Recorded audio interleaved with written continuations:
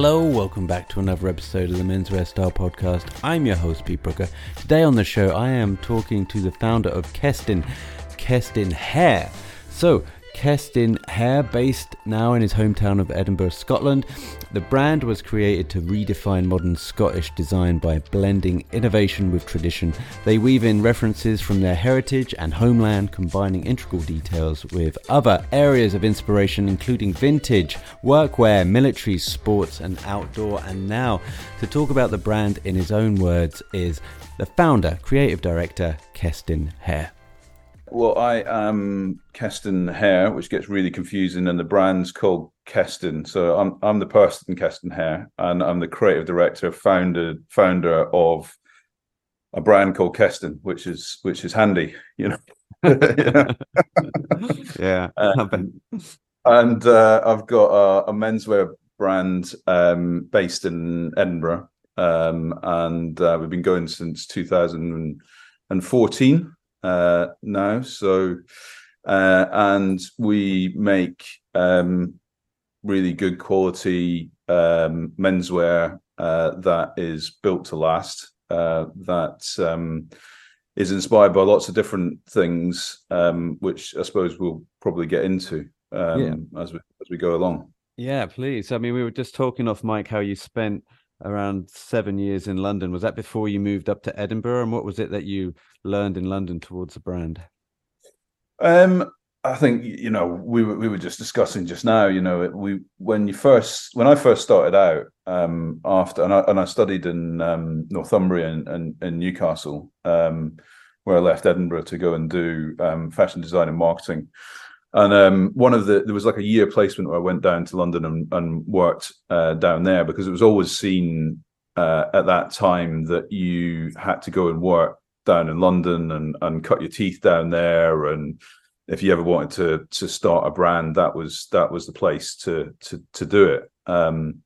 So I went down to London for my year placement, but then I ended up going back and working down there afterwards. I was in London probably for about 7 years on and off, working for different people, and I love London. I still love London now. It's almost like a second home. But you know, home is Edinburgh, and we came back when my daughter was born.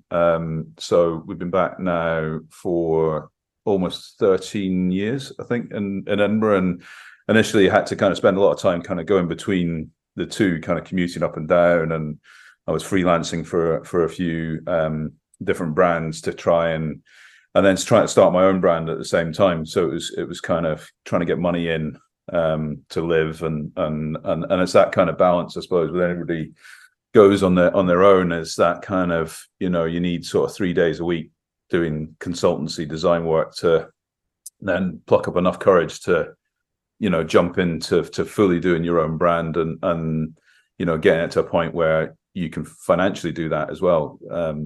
So yeah, the leap of faith, as it were. Yeah, the leap of faith into it. So, you know, and it was a long time ago now, or it feels a long time ago, and things were very different back then. You know, it wasn't, you know, there wasn't just the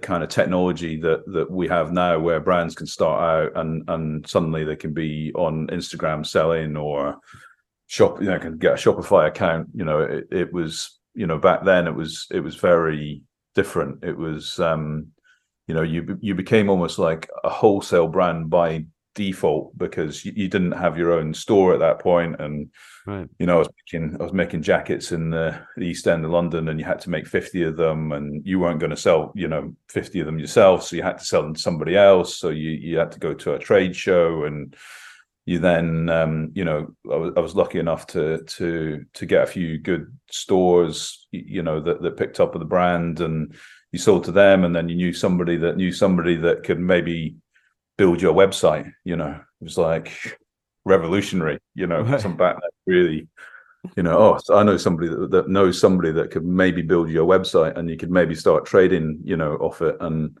so I think there was a combination of you know, wholesale, and then eventually, you know, we got our own store in Edinburgh, a small store where we were designing out the back of it and trading out the front of it, and you Wow. were the Saturday boy and the designer and the and everything, So And so who was the team like back then? I know obviously back then, yeah, you're sound like very much a one man band trying to get it all off the ground yourself. But yeah. what were the pillars around you? I think that there's a guy called Tom Cuddy who still works for me. Actually, he was one of the sort of founding members back then, who sort of came as a graduate on placement from Hare University, Edinburgh, kind of Edinburgh sort of textile course, and he came to me and sort of helped worked and working in the shop, and then and he's still with me now. So there was like two or three of us. There was sort of production manager, I think, was the sort of kind of first sort of person you sort of brought in, and Tom and myself, and there was like three of us, starting to really start designing and producing very locally at that point, because it was cheaper to manufacture in the UK, and you could do small quantities, and that's what I'd been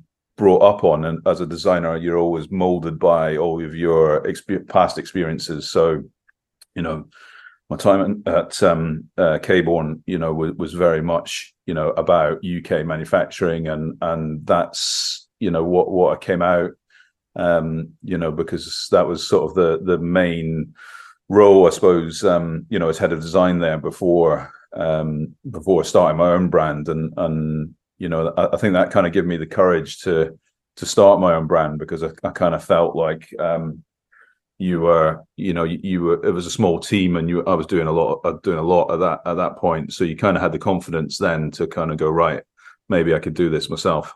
Yeah. And I think we touched upon it when you're in Edinburgh. Do you feel like launching a brand there that you're kind of closer to the authenticity, like you're closer to the mills, you're closer to the heritage of where most of the fabrics come from, as opposed to, say, if you're in London starting a brand? There are a lot of London brands that seem to hijack the name London and kind of tack it onto the end of everything, and then when you get to the fine print, you realize, everything was just made in Portugal anyway. But that doesn't stop them from putting a picture of Big Ben on the front. And by the way, I'm including HP sauce in that. So, makes in the Netherlands, not even in London. But I digress. Oh, right, I didn't know that. I'll go, well, yeah, look it up. It's on the back of the I label. can't have a ban on brown sauce, unfortunately. That's not gonna. I need there'll be some issues, I think. Yeah. Up here, brown sauce is is everything. It's everything to me as well in this household. I think that's why. I think Edinburgh and Scotland is a fantastic city and country to be in, and as we said, like when you first started out, it was always you had to be down in London, surrounded by what was going on in London, and I do believe that definitely helped me in the early stages, and working for the people that I worked for and getting experience. It's all experience, and I did leave a little bit earlier and tried to sort of start doing things, and it didn't quite work out at that point. I didn't really have. You need to have the connections, and I think, and the experience to then come back and try and make a go of it, and have the experience, or had the experience of working with all these different people to be able to understand really how it works, and to make it a success, I suppose. And yeah, it does. It does frustrate me, all of that. Where people are trying to pull the wool over people's eyes. We're very lucky. There's not many other Scottish menswear brands, and that kind of gives us a bit of a unique place to be. And I've always been drawn by, inspired by my memories of growing up in Scotland, or and even now the places that you go on holiday in Scotland, or the traditions, or the history of what's happened in Scotland, not just in textiles, but in all different types of culture and art and design and architecture and all those kind of things. I definitely think it gives you, a bit of depth and a story to tell as well. I think maybe it's sometimes a little bit difficult to tell a story when there's lots of other people telling a story. So the same story. So when we're telling a different story, it's easier for us, I suppose. Yeah, I think so. As speaking as a consumer and somebody's that's worked in their own menswear shop selling other people's clothes, it always helps that the brand has a really good narrative, but comes from a place of honesty. Like there's a through line where you don't have to confuse people, where they'll see something and go, oh, I get it instantly, and there's no conflation here of like, why is it saying this, and then I go on the website and it looks completely different. So I think that helps. And I'll just give you a quick story. When I was working in a shop, there was a t-shirt company. There was a founder who'd lost his brother, I think, to some kind of obesity. So basically he just got too big and died of something. But on the shirt, it would always say, my armchair killed my brother Neil. And you could lift up the t-shirt and there would be like a little biography like written inside the t-shirt. No way, and yeah. It would just be like something that, you would tell someone, they'll go, well, I don't know what that stands for. They look at the anagram, and then you can give them like a little something for them to pass on and tell someone else. So I think that the importance of a story, especially with a brand, it just can't be underestimated, I think. No, I agree. I mean, it's we're a Scottish brand. We don't claim to make everything in Scotland or in the UK. We do make a lot of products in Scotland, and we do make a lot of products in the UK generally. A lot of our productions in Portugal and in the Far East. For the more technical and downfilled product that is just impossible to make in Europe at a certain price and a certain quality and all of those kind of things. But yeah, the narrative is really important and difficult to tell.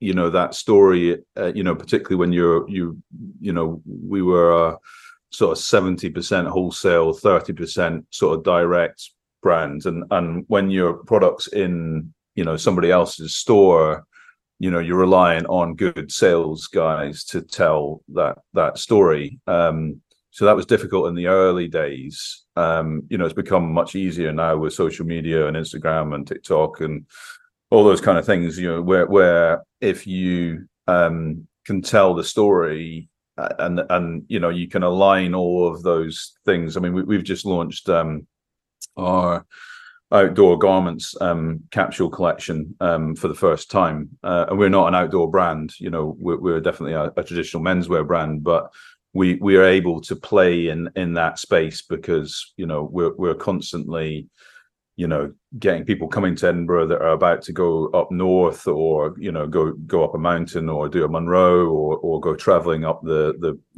West Head, the Highlands or the Hebrides or wherever they come. So generally they're coming to Edinburgh as a first point of call before they go on to that. And I've always been interested in sort of technical fabrics and performance and all that sort of stuff, but that's become more and more interesting to me as I've gone on, and I think it's a space that we want to play more and more in the future. And we've seen the success of the outdoor garments collection that we've just launched. It's just a sort of small capsule collections of two fleece styles, a 3-layer tape seam jacket which is waterproof, and a downfill jacket as well. Yeah, I'm looking at one now. Sorry to talk over you. I'm looking at one now on the Instagram, which is Kestin.co, by the way. We'll leave all the links on the show notes.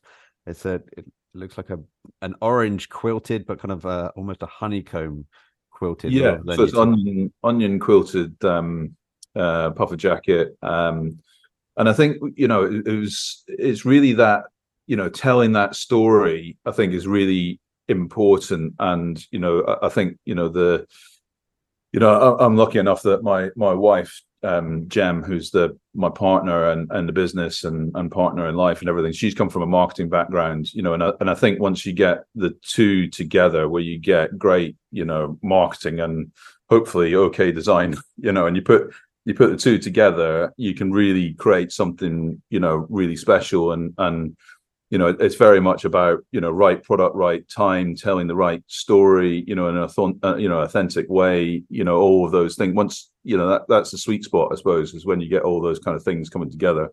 Yeah.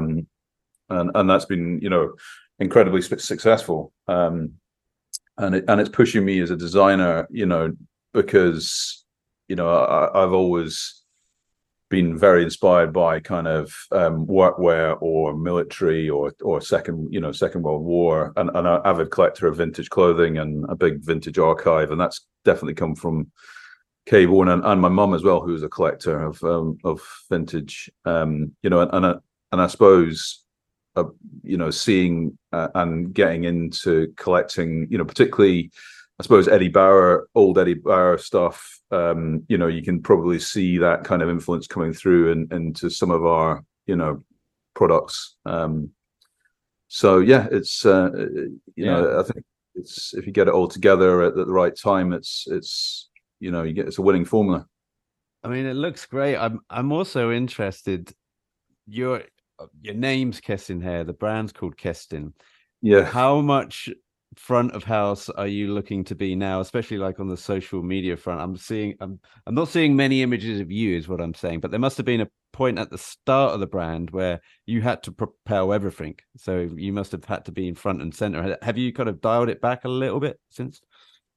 Well, it came through. We had a Japanese partner, and I'd worked quite a lot in Japan with my time with Nigel and Margaret Howell, and we always had Japanese partners within the business, so I was quite used to sort of working with the Japanese partners. And then, so when we teamed up with the Japanese, they said, "Well, we think the brand should be called Kestin Hare," and I thought that was a terrible idea.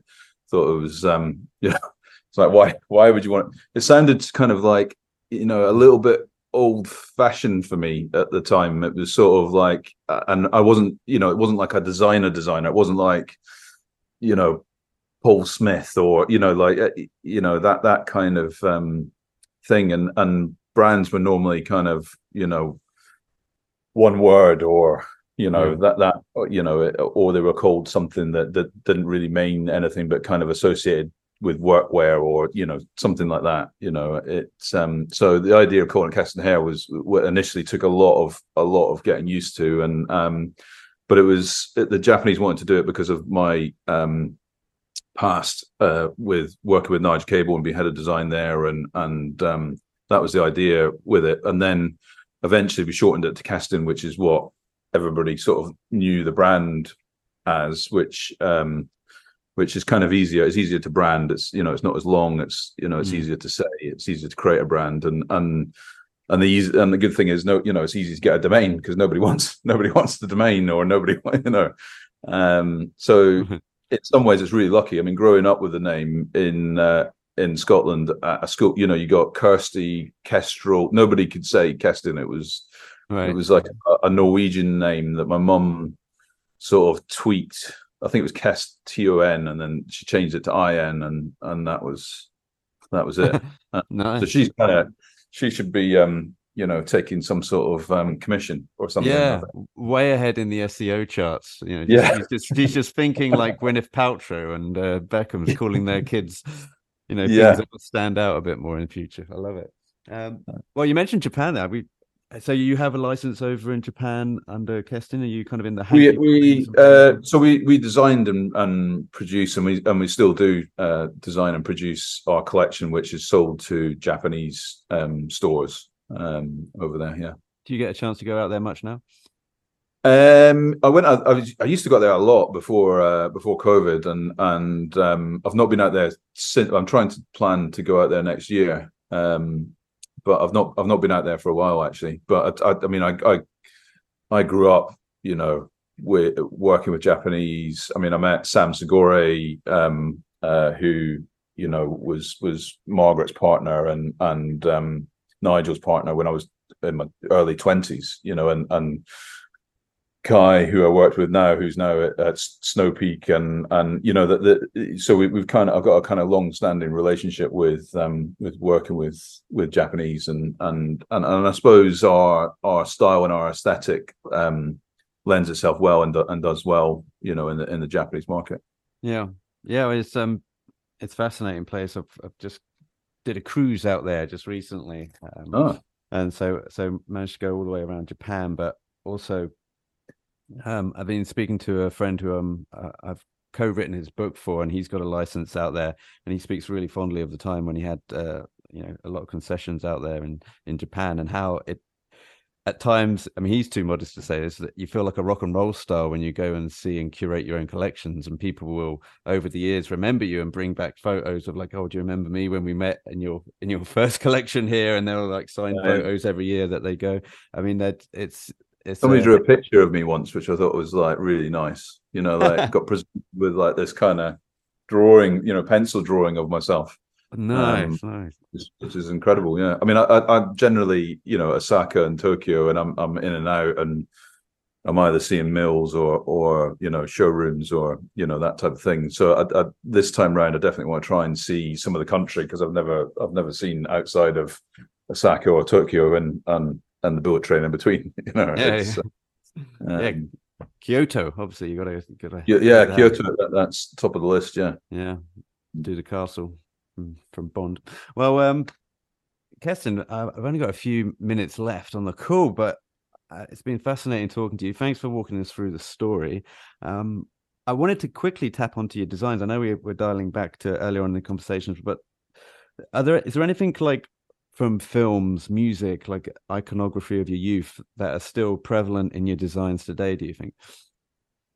Yeah, I think there's lots of different things over the years, but I mean, I do remember when I started out working in I was at Northumbria Uni, and I was studying fashion, and there was an amazing independent, which is not there now, called Strand in Newcastle, and they were in Newcastle and Leeds, and Dave Dalby, who was kind of the buyer and owner of the brand. He used to, he bought brands there. The first time I'd seen like, Prada Sport, and when Neil Barrett was creative director there, and what they were doing now back then was the first time I'd seen like technical fabrics put into traditional menswear shapes and styles, and the quality of the fabrics and probably all Italian fabrics or Japanese fabrics. And I think that was I saw then that you could potentially take.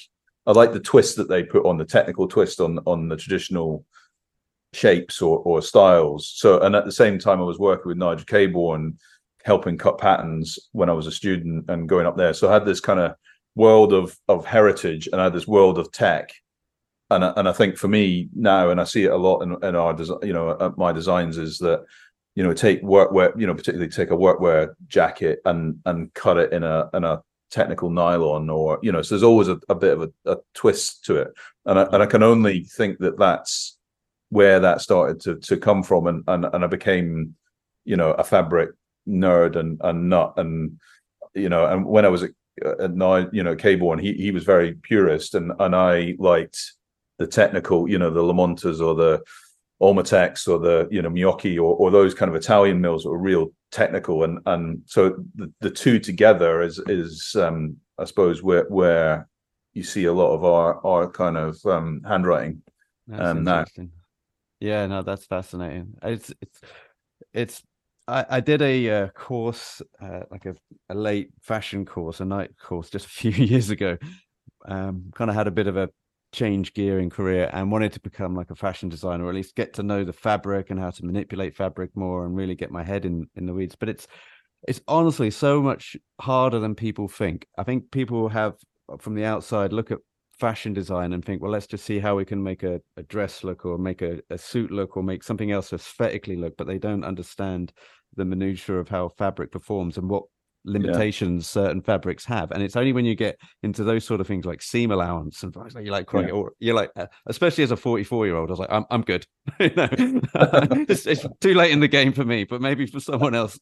But yeah, so I'm always fascinated. Maybe it's like anything. It's like you learn that. I mean, because I learned it so young, it kind of just sort of stuck with me. And I don't. I mean, people say that to me. I find it very easy to kind of see what something's going to look from 2D into 3D, and I can kind of visualize that really easily. And I can, if I can see a fabric, then I can visualize whether it's going to work or not, or whether it's going to be too lightweight or too heavyweight, or, all those things very, very quickly. But I'm extremely dyslexic, and so there's lots of things that people find very easy that I really struggle with.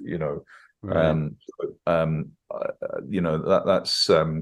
But my mum, my dad was an architect, and my mum was an interior designer, so I kind of grew up with this sort of, world of being able to translate, 2D into 3D and technical and tactile, and so it's kind of been drummed into me, early on. Nice.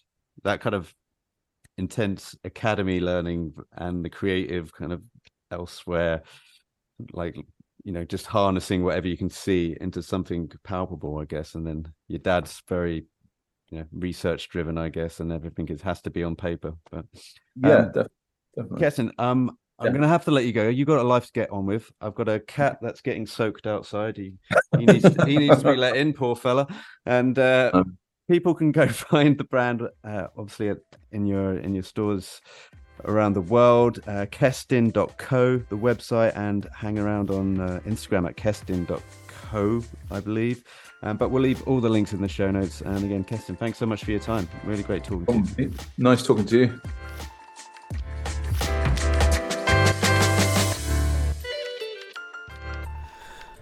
You've been listening to the Menswear Style podcast. Be sure to head over to menswearstyle.co.uk for more menswear content, and email info@menswearstyle.co.uk if you would like to be a future guest on the show.